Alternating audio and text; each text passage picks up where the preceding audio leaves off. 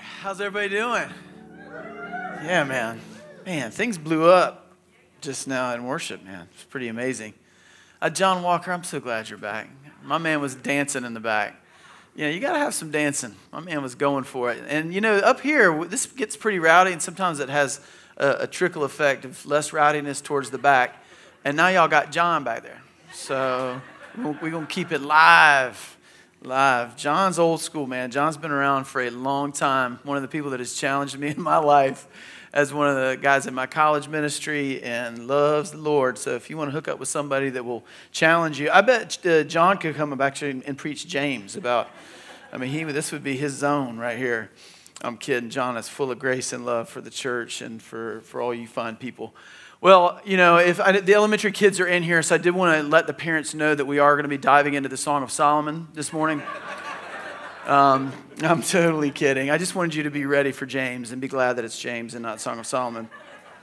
But I was thinking about, in this passage, it's talking about wealth, and we're going to primarily cover wealth today. There was a lot in James chapter 5, and I could have easily, jumped past that to the, patience and suffering, talking about, going after the wanderer, but we chose to spend a few weeks in James chapter 5 because there really is a lot here. It's known as one of the harshest passages in James, and it's in James. So it's pretty harsh in terms of the way that it kind of jumps in. I was thinking about wealth in the United States of America, and I did a little bit of research in an area that I know something about, but I don't know if any of you are thrift store people. Anybody thrift store people? There's a lot of thrift store people these days.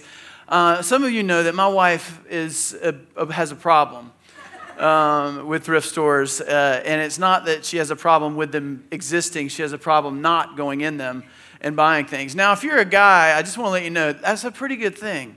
You could have a lot worse things. I see the bank statement roll in. I'm like, $2.50 at Goodwill. And I'm like, you go for it, girl. You know what I mean? Let's do that. It could be a lot of different things she could be buying. Makeup is crazy. You go to some of them makeup stores, Goodwill. Come on. I know she doesn't. She's like, I don't buy them. Making sure I tell you, the makeup doesn't happen at Goodwill. I just want to let you know, this right here, this happens differently than Goodwill. I hope you know that. But thrift stores are her jam. We live next to a thrift store. There's something amazing about thrifting. When I grew up, you got your clothes at the thrift store. It was a secret. It was not. Nobody was proud. You might get the Nikes that your friends had with a little paper stuffed in them because they didn't quite fit, and you would roll in. You did not telegraph or tell anybody, "Hey, $2 at the thrift store." That just wasn't cool. Now I don't know. Thank you, hipsters, because everybody's brags about where they found their stuff. Got this couch at the thrift store. I took $9,000 to recover it. And I have an Apple Watch, but it is awesome. But thrifting is now cool. Thrifting is the jam.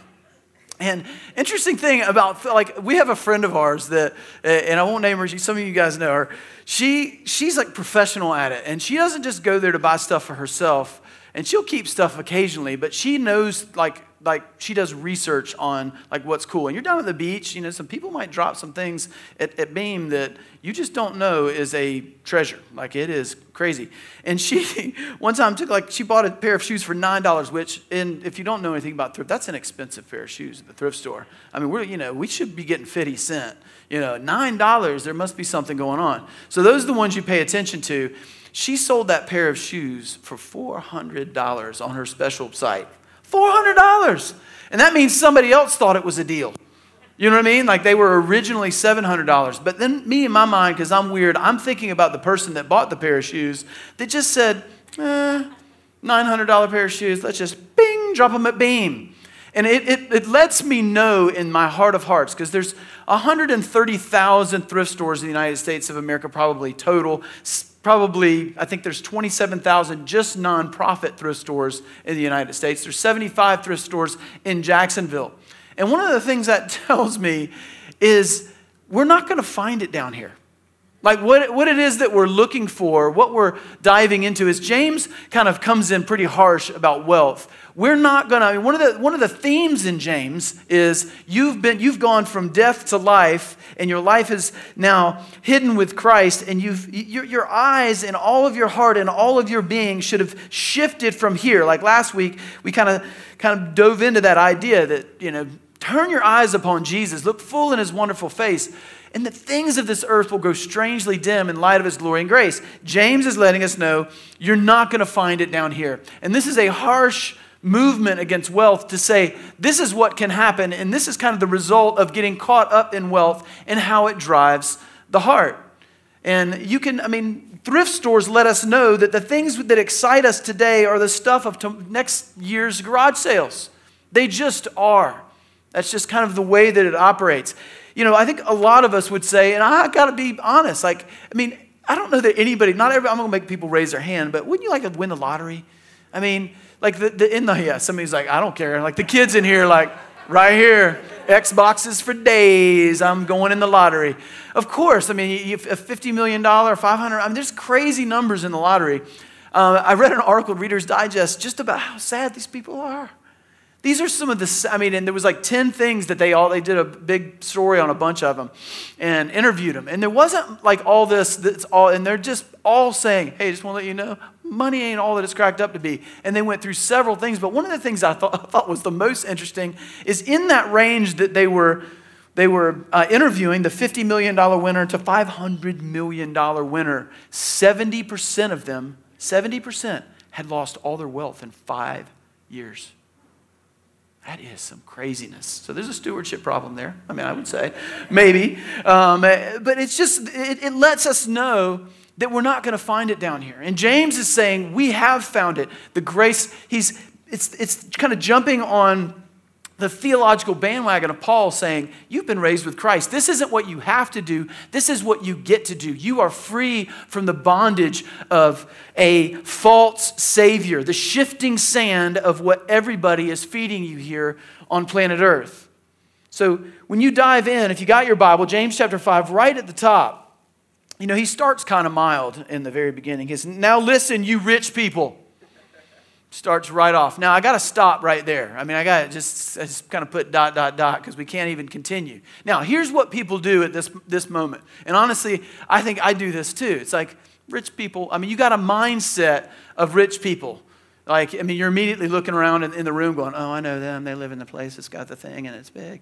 Yeah. No, here's the reality. When he says rich people, I want us to understand where we are in the West and what our lives look like in comparison to the rest of the world. If you make $25,000 a year annual salary, which in the United States of America is not rich, that's a full-time salary, you are in the 2 percentile of world wealth, like the upper 2%. That means 98% of the rest of the world makes less than you. That's $25,000 a year. It's all getting quiet. Oh, by the way, I'm not doing a giving talk today. Just want to let you know the buckets aren't going to be passed. I still like my 2003 Rusty Suburban. I don't need a new spaceship to ride around in. But $25,000, top 2 percentile. 98% of the world makes less than you do. In other words, you are somebody's Bill Gates. Like if somebody from across the globe hung out with you, they would be like, you live like Warren Buffett. They would look at the way that you live, the things that you've bought, and all of the stuff, and they'd say, you're rich. I just want us to start in that place because I want us all to get in the boat together, including me, and understand who we are. Now, you'll see as we go through this, being wealthy isn't sinful. It'll feel like it in the tension that James brings, but having money in and of itself is not the issue.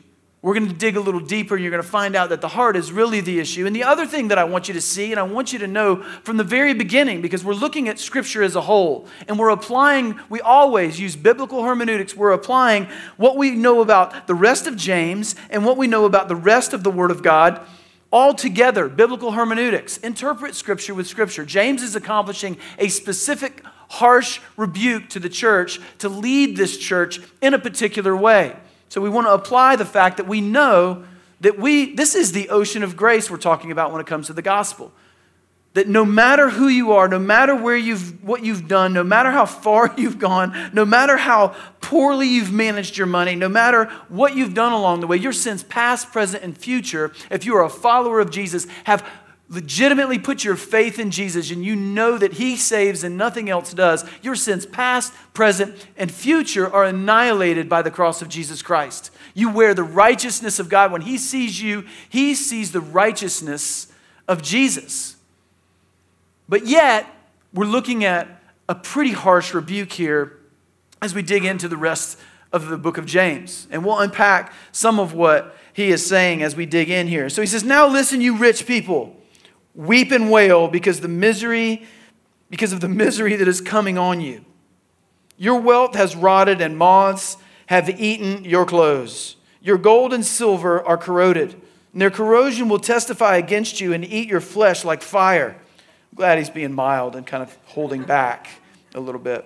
You have hoarded wealth in the last days. And he says, look, the wages you failed to pay the workers who mowed your fields are crying out against you.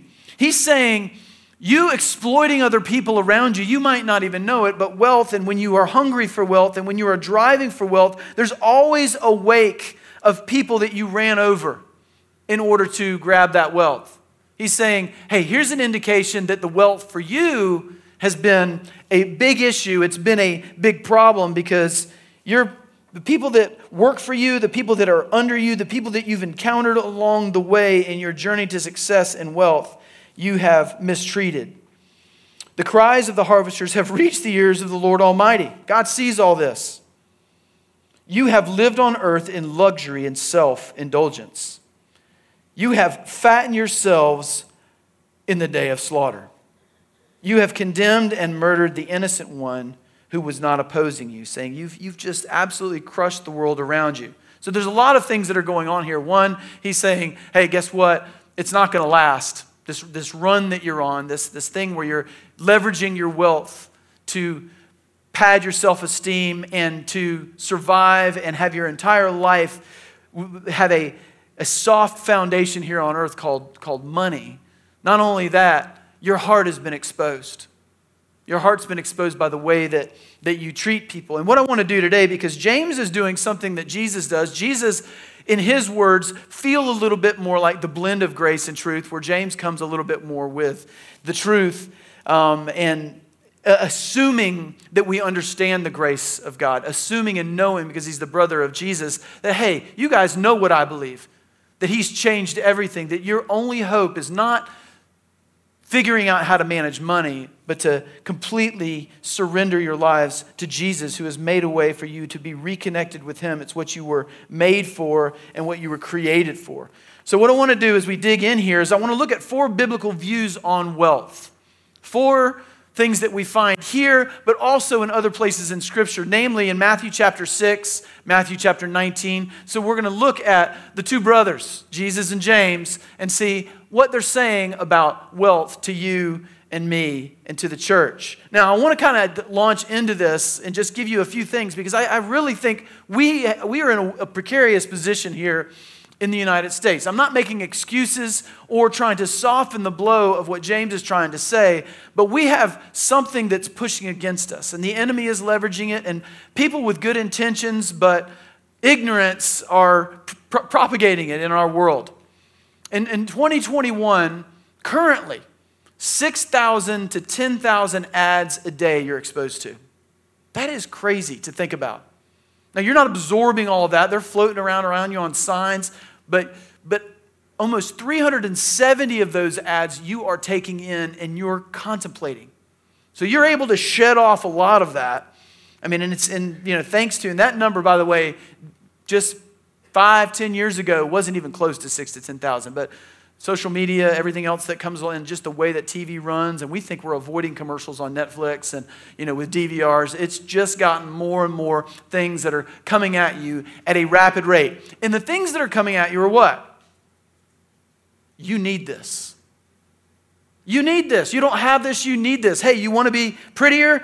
You need this. You want to be better looking? You want to have higher self-esteem and self-worth? You need to grab these things. You want to have a better vacation? Grab this stuff. You want to have a better night with your friends? Grab this stuff. You want to kick back and blow off the steam of the day? Drink one of these. You want to have a better life? Live here. Be in this particular place. Build one of these. Buy one of these cars, and it will change your life. I mean, I can just see Matthew McConaughey rolling in a Lincoln Continental, talking like Matthew McConaughey, saying, man, this is the way it is right here in my Lincoln Continental. I don't know about Texas, but Texas is where I'm heading. You know what I'm saying? You've got ads coming at you all the time. Sorry, I can't help myself. I do like Matthew McConaughey. I used to not, and then all of a sudden, it was a few movies there. I was like, he is a genius. But it's coming at you 90 miles an hour all the time, every day, telling you what you don't have. So the world's doing the opposite of what's James saying. You're not going to find it down here. You're not going to find it down here. Your eyes need to be moving heavenward. You don't fully see it. Paul would say, you see through a glass darkly, but soon you will see face to face that it wasn't down here, that it's here, face to face with Jesus. But the rest of the world, wrong, right, or indifferent, is telling you, every ad, every person that's trying to find wealth is leveraging you to find their own wealth. And what they're telling you is you need to buy these things. You need to spend your money on these things. You need to save so that you can survive here on planet Earth. And James is trying to lead us, Jesus is trying to lead us to his feet and to raise our eyes and know where our firm foundation is as we dig in. So the first thing that we see here in the biblical views is that money won't kill you, but the love of money is deadly. So the money itself is not necessarily the problem, but the love of money is. And you see here in James 5, just starting in verse 2, he says, your wealth has rotted and moths have eaten your clothes. Verse 3 says, your gold and silver are corroded. And he says, their corrosion will testify against you and will eat your flesh like fire. What's James trying to say? He's saying money's deadly. Money, the love of money is deadly.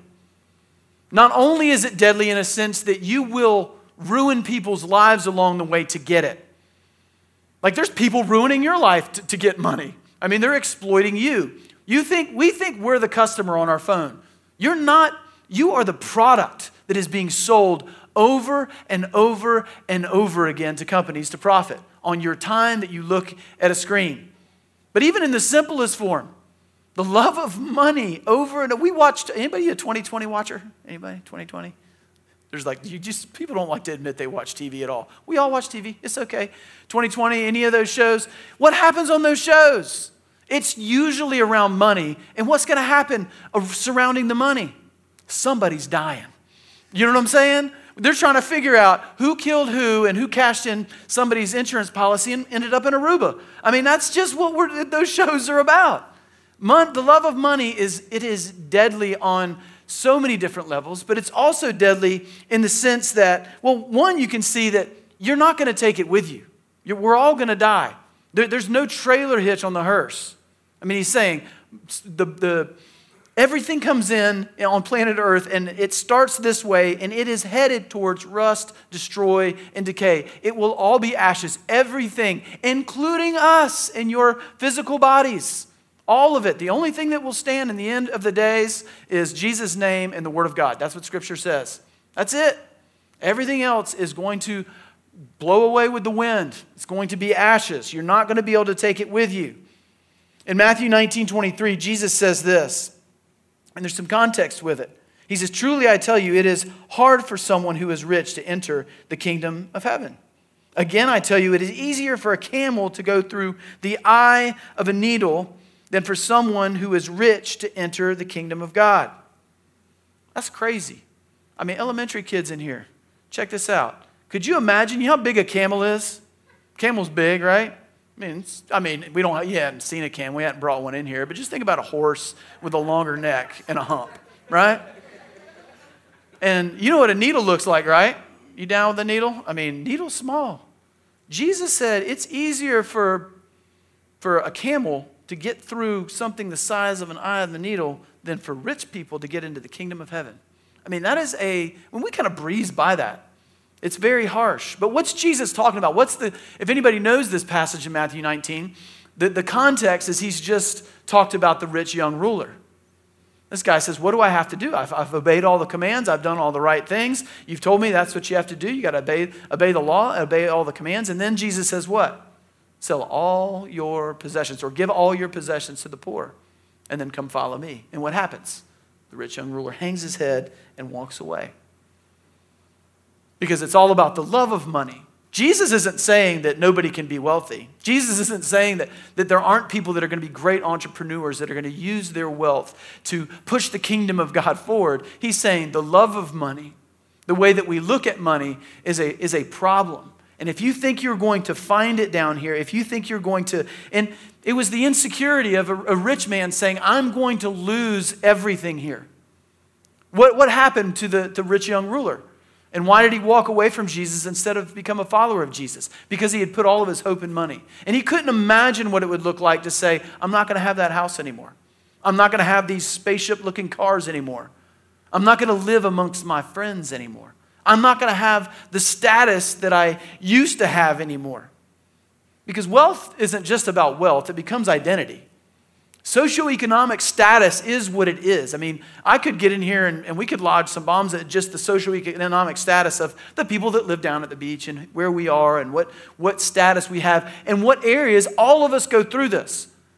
The discomfort of being less than, having a smaller of, or having a cheaper or older of, whatever that may be.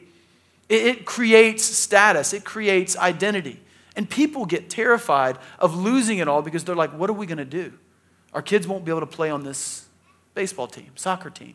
We won't be able to go to these things. When everybody's headed to, where marker 32 to go out to eat, guess who's, we won't be able to go. I mean, we're going to have to go, look, we're doing 2 months of rice and beans trying to figure it out. I mean, it's one of those things. We attach identity to our wealth. Money won't kill you, but the love of money is deadly. It's deadly because it perpetuates independence from God. The Garden of Eden was a pursuit of wealth for self. Like if you look at Adam and Eve, what did they want? They had everything, but they lost sight of everything and began to what? Think that they could find it down here. And the enemy comes very subtly and says, God's lying to you. You could be your own God. You could be independent. And they said, all right. And guess what? They did what they needed to do to become independent. And God said, yep, you've now become independent. Boop, out of the Garden of Eden, 2 fiery angels. And we saw how the story goes from there. It goes downhill fast. Because when we roll in independence from God, things don't go well. But here, insert wealth. Guess what wealth does? It makes us feel like we can be independent. It makes us feel like we don't need God. That's why I think it's hard for the gospel to move like fire in the West here in America. It is blazing in poor countries across the globe. Here it's trickling. People find their way to church, but I'm talking about the gospel invading someone's heart and people surrendering their lives to Jesus, not people attending church and drinking lattes. No offense, I'm just saying. That's just what we do here in the West. It's different in other places because wealth creates independence from God. And then church becomes a little bolt-on good idea thing that we do that we can medicate our naughty kids with and we can kind of make us feel good like we've done our thing here in the Southeast and the Bible Belt. We've come to church and done our thing. And then we go back to our opulent lives and our successful lives and the lives where all of our security is built on wealth and independence from God. We wouldn't say it out loud. And sometimes it's subconscious because the enemy is so crafty. He wants to put you in a hole in the ground, separated from God. His plan is to kill you. And guess what? He takes something that we love and that we look at thinking as a savior, which is money, and he uses it against us because he's crafty. And like I said, it's not sinful to be wealthy. There's a friend of mine I used to go to RCC with, and I didn't know this for a long time until I worked in finance at RCC as one of the elders there. I did kind of Mike Barry's job at River City as the liaison to the finance committee. And we redid all the books, all the finances and everything. And, you get to see what everybody gives, which can be an unhealthy thing. But we kind of signed a document that said we're not going to make people feel bad like walking to church going, yeah, I know what you give. We knew, though. Like, we knew who the top givers were, who the top 20 was, and all that kind of stuff. And I was shocked to see who the top giver was. I mean, I knew he had money, but I was just like, yeah, I mean, I just thought he was one of those people that, yeah, he's got some. His giving was, I was like, I don't know where he comes, but he's got money coming out his ears. But nobody knew. Everybody assumed it was the people with the 3 houses. Everybody assumed, because there was a lot of those people at River City. There was a lot of people that had money, that had places on the river and a house in, Canada and the Bahamas and different things. And they thought, okay, this is why this church has lots of money and is able to do ministry. And then I looked at the top giver and I'm like, He drives a 2006 Honda Accord, and he's been driving that thing every year I've been there. Lives in a house that's 1,800 square feet. I just was just blown away.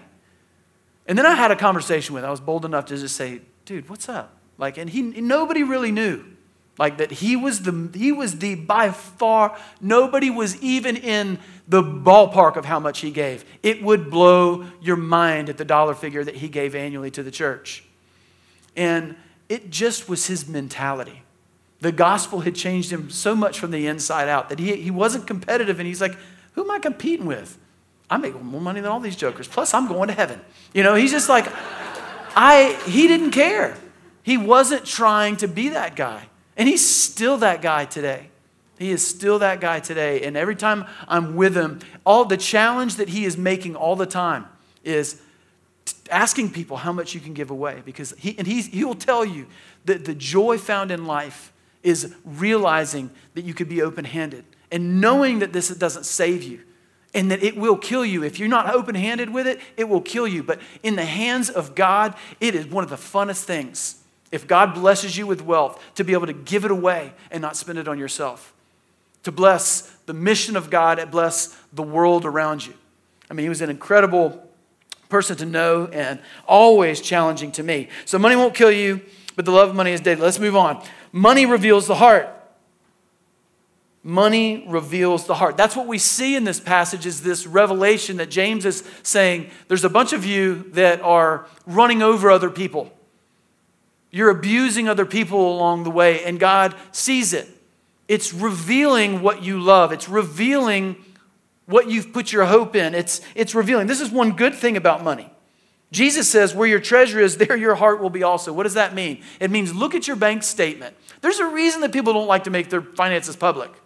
And the very reason, just think about it. It's just like there's that one thing on there that's like, I don't know how I'd explain that. I just don't even know how that would happen. I was doing our budget a couple years ago. We were trying to rearrange finances so we could buy a house here at the beach and just kind of figuring things out. And I remember looking at here's all the stuff, and this is how much we spend. And then there's the miscellaneous column. And the reason there's miscellaneous is you just don't want to write it down. You don't want to write down big screen TVs in a column somewhere. It just feels icky. It's just one of those things. So you put it in miscellaneous, and then you realize it's the biggest column. That's the, I spent this on me column, It's the wallet is a window to the soul. That's what Matthew chapter 6 is this weird thing about the eye and how it kind of gets into the soul, and it's stuck in the middle of all this stuff on wealth. And you kind of wonder why it's there. But if you zoom out, you see what Jesus is trying to say. He's like, hey, I just want to let you know, you don't have to show everybody your bank statement, but hey, go check your wallet. Check your bank statement, because all the things that are on there are an indication of what you love. They're the things that you think will rescue you and save you. They're the things, and they could be, it could be going out to eat. It can be food. There's things that we make our Savior in some indirect ways that are kind of strange. But they are an indicator of the heart. It's a great self-exposure to look at the bank statement and go, what are we doing, babe? What's going on with all of our finances? And we usually do that for the wrong reason. You're just pulling out your hair going, why are we spending this? Kids cost a lot. You're just looking at it going, what is this? But they will let you know. The bank statement will let you know what do you love? It might say that you love your kids. You spend a lot of money on your kids, but that can be a great thing or an unhealthy thing. Your house, your cars, all of those things. Unbelievable self-exposure. Number 3, money is dangerous. Not wrong, just dangerous. I love this. Dave used this example one time. I loved it. He's like, fire is this way. We love fire. We're getting ready to get into the fall season. Well, maybe before December. I don't know. It's Florida. But we like fires and getting around. Fire's great. But Dave's, one of Dave's jobs, his smaller, more insignificant job, other than being a pastor, is he's a fireman. Fire, I won't tell you exactly what he was comparing it to, because we do have elementary kids in here. But fire is dangerous, but it's also something that's very useful and beautiful. Ask Tom Cruise on Castaway. His fire is good. We want fire. It's a great thing, but it can also be a very dangerous thing. The internet's the same way. It's a benign thing. We would say, is the internet good? Yeah, all of us use the internet. Is the internet bad? Yeah, internet can be real bad, right? money is in the same category. Money isn't meant for the throne, but we put it there. Why? Money isn't the throne, but we put it there directly and indirectly. And I'm going to just give you 3 lies under this third point, which is money is dangerous. I should have probably put these on the screen. Maybe 11 o'clock we'll get the better sermon.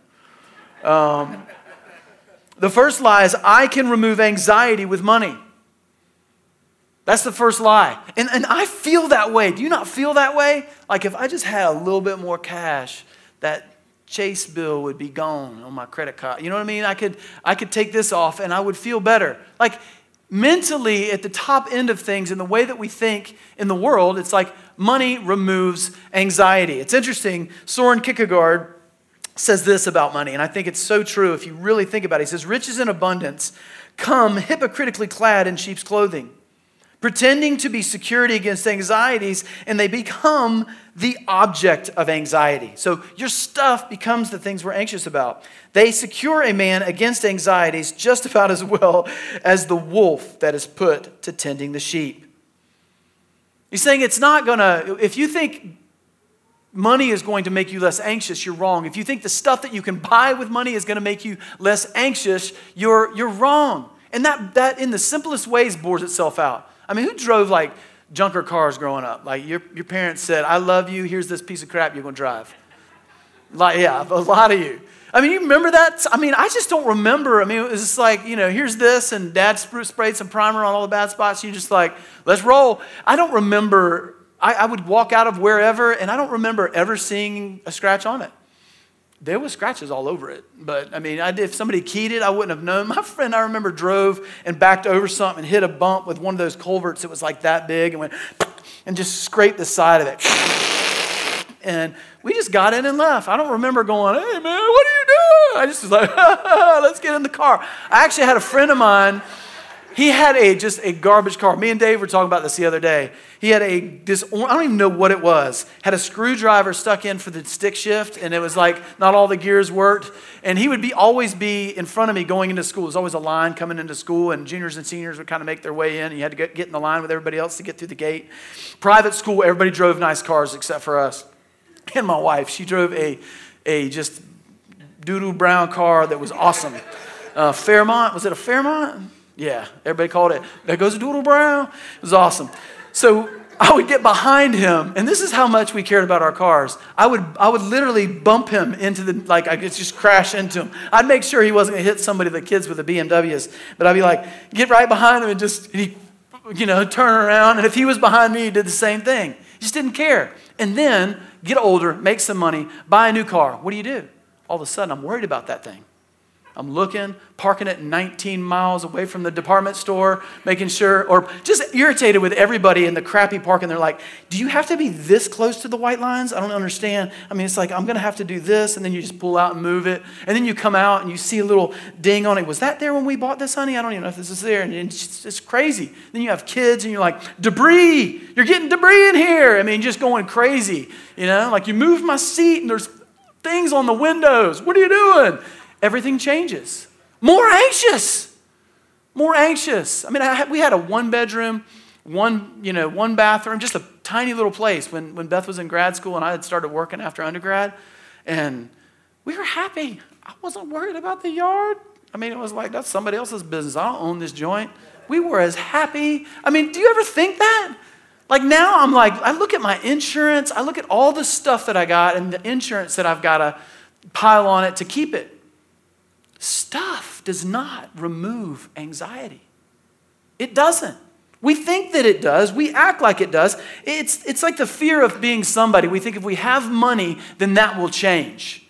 Like all of a sudden, we will be able to build our self-worth. We will be able to be in the right crew. We'll be able to go to Applebee's and Bennigan's with everybody else. I'm just kidding, Applebee's and Bennigan's. I just didn't even... Is there Bennigan's even exist anymore? I don't even know. But you'll be able to do the things that everybody else does. It's interesting in that lottery article, this is what they said. They said they got all this money and they thought, okay, now we'll be able to do stuff and go around. And all of a sudden, all the people that they hung out with, that's all they could do was go to Applebee's and Bennigan's. And when you have $50 million, you really are kind of outdone with Bennigan's. I mean, you just don't want to go there. And so you end up subsidizing them going to places like Market 32, or we're going to fly to Milan for dinner, whatever we're going to do. And you keep doing that. And then you get sick of subsidizing your friends. And guess what you do after that? You find new friends. And then we're just talking about how sad it was that you left all these people behind, not because they were bad people, but just because you didn't fit in anymore, because you had too much money. And you think that it's going to remove the fear that you have of not fitting in or being an outsider. And when in fact, it does the opposite. And when is it enough?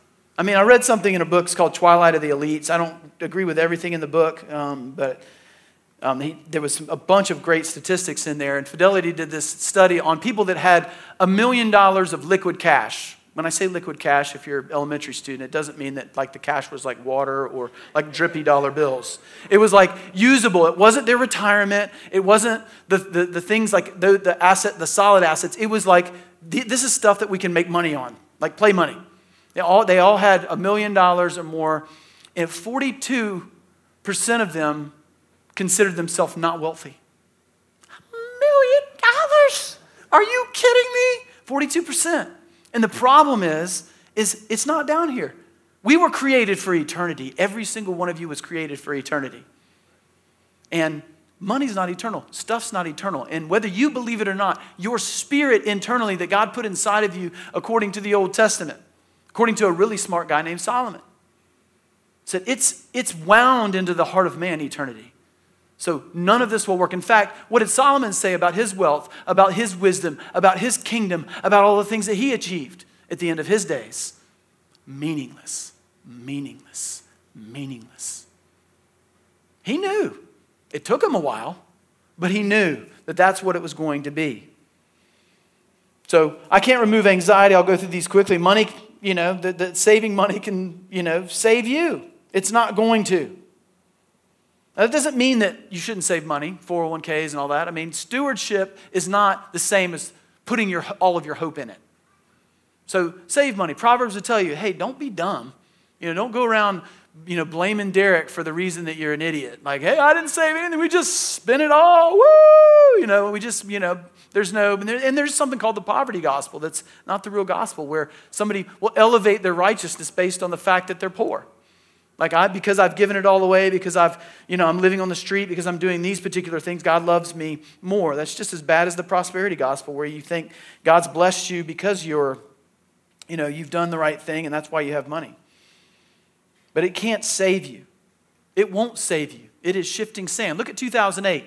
People had savings. People had 401ks. People had money in the stock market. And then 2008 hit, and it was literally shifting sand. It was literally paper that did not exist, that people didn't really know about when it came to the mortgage market, when it came to the markets in general. And all of a sudden it went away.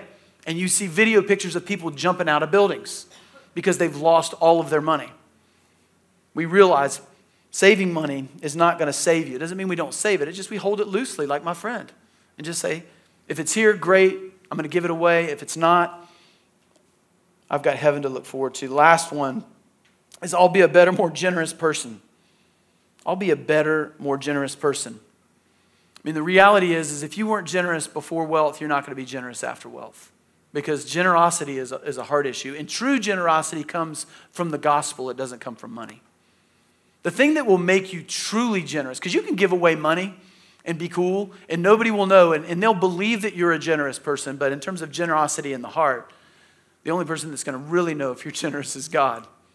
And the only thing that will make you generous is the unending ocean of grace that gets poured on you by Jesus because of the cross of Jesus Christ and what he's done for you. It is the only thing that really, truly can open up our hands and make us, it put us in the position of, I don't have to do this, but I get to do this. Because I got something better than the stuff in my hands coming from me. It gives you a vision for something that's completely and utterly different.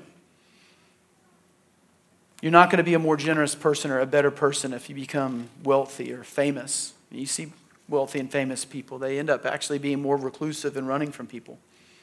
John Piper says this, I love it. He says, I'm wired by nature to love the same toys that the world loves. I start to fit in. I start to love what others love. I start to call earth home. And before I know it, I am calling luxuries needs and using my money just the way unbelievers do. I begin to forget the war, like we are strangers here. I don't think much about people perishing. Missions and unreached people drop out of my mind. I stop dreaming about the triumphs of grace. I sink into a secular mindset that looks first to what man can do and not what God can do. It is a terrible sickness. And I thank God for those who have forced me again and again toward a wartime mindset. And I love that. Because the benefit is not just that grace has come and changed everything for us inside out, and we have a glorious inheritance, but also God has invited us into an epic grand story that is so much bigger than building a little tiny kingdom for yourself. He can actually give you the opportunity, as he says in 2 Corinthians chapter 5, you can now become the ambassadors, the lucky ones that get to carry the most amazing news out of your chest into the rest of the world to say, there is something that will last forever. There is true gold and silver that will last in the kingdom of God. There is something coming for you if you're patient that will change everything. We get the benefit of doing that. So the fourth thing that I want you to know about wealth that we see here is that God's grace makes you rich. This next section, if you read this passage, and I encourage you to, but we're out of time, just is all about patience. Patience in suffering, patience in waiting for Jesus, because the judge is at the door, the king is at the door, Jesus is at the door, and there's something that's coming for you. It is a warning and a celebration all at once. Hold on. There's something coming. Don't do what the wealthy in this passage are doing. Don't be the person that puts all of your hope here. There's something coming. Be patient in the middle of your trial, in the middle of your suffering, in the middle of what you're going through. There's something coming for you. If you're a follower of Jesus, this is a blip on the radar. This is just a micron of time. This is a don't waste your life moment on the things that don't and won't matter in the end. And what makes that difficult is we can't see what's coming. We see darkly. But the Bible gives us this beautiful picture that heaven is not going to be a place. Kids, look at me, you elementary guys. Sometimes we think about heaven as like angels, like floating on clouds and doing that thing and just kind of cruising. And I'm like, dude, my Xbox is awesome. Surfing, awesome. Is heaven like just kind of cruising, picking my teeth on a cloud? Is that cool? No, heaven is going to be, it's going to be a redeemed, a fixed. God's going to fix all of earth. So it'll be all the things that you enjoy, just better. All of the good gifts God's already given, just off the chart, even better. It's going to be, it's just hard to comprehend. And when it comes to your self-worth, the way that you know that God loves you, when it comes to what group and friends you have, because that's the things we get tense about, we know because of what God's given us by the power of His Spirit and His Word that we are eternally approved of by somebody that's more important than any person on planet Earth, but yet we still pine for other people's approval. That will be gone. But we don't see it. This interesting story, and I'll end with this, just about patience and vision.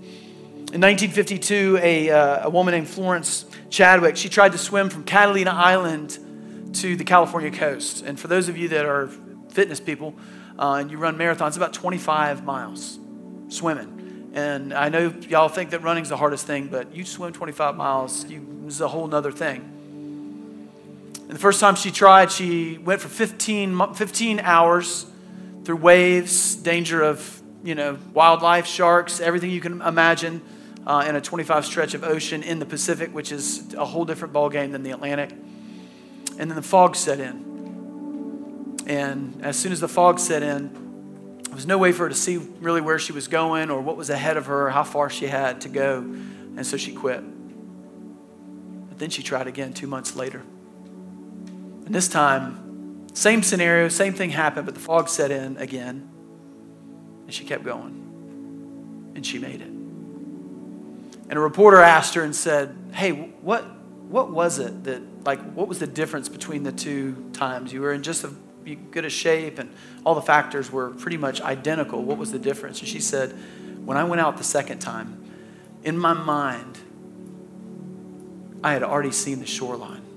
I went to that place that I knew I was going. I stood there. I looked around. I had a vision for it. I knew what it looked like. I had a picture of it. I imagined it with everything that I am, what the shoreline looked like. So when the fog set in, I didn't see the fog. I saw the shoreline. And I kept swimming. And I just want to encourage you, just where we are, it would be very easy to pad our wallets, to get our lives completely rooted here, putting our hope here, being just as anxious as the rest of the world.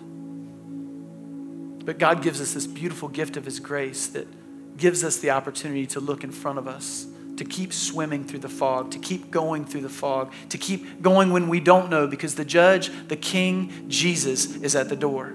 And it's going to swing wide and you're going to see Him face to face. And I promise you with everything that I am, that it is going to be better than the things that we have here. Than the trinkets of tomorrow's garage sale that we go so crazy over. It will be better and more glorious and more life-giving. It will be redeemed without pain. Don't give up. Keep running. Keep striving. Keep moving. Not because you're earning your salvation, but because your salvation is set. And on the other side of that fog is a glorious inheritance that will absolutely blow your mind. God's grace makes you rich. Let's stand. God, we love you. God, continually lead us the way that only you can. God, give us a vision by the power of your Spirit and the power of your word of what heaven's going to be like, of what it will be like not to receive things out of your pockets, but to see you face to face, to have a relationship with you, to spend time with you, to be loved by you, to worship you.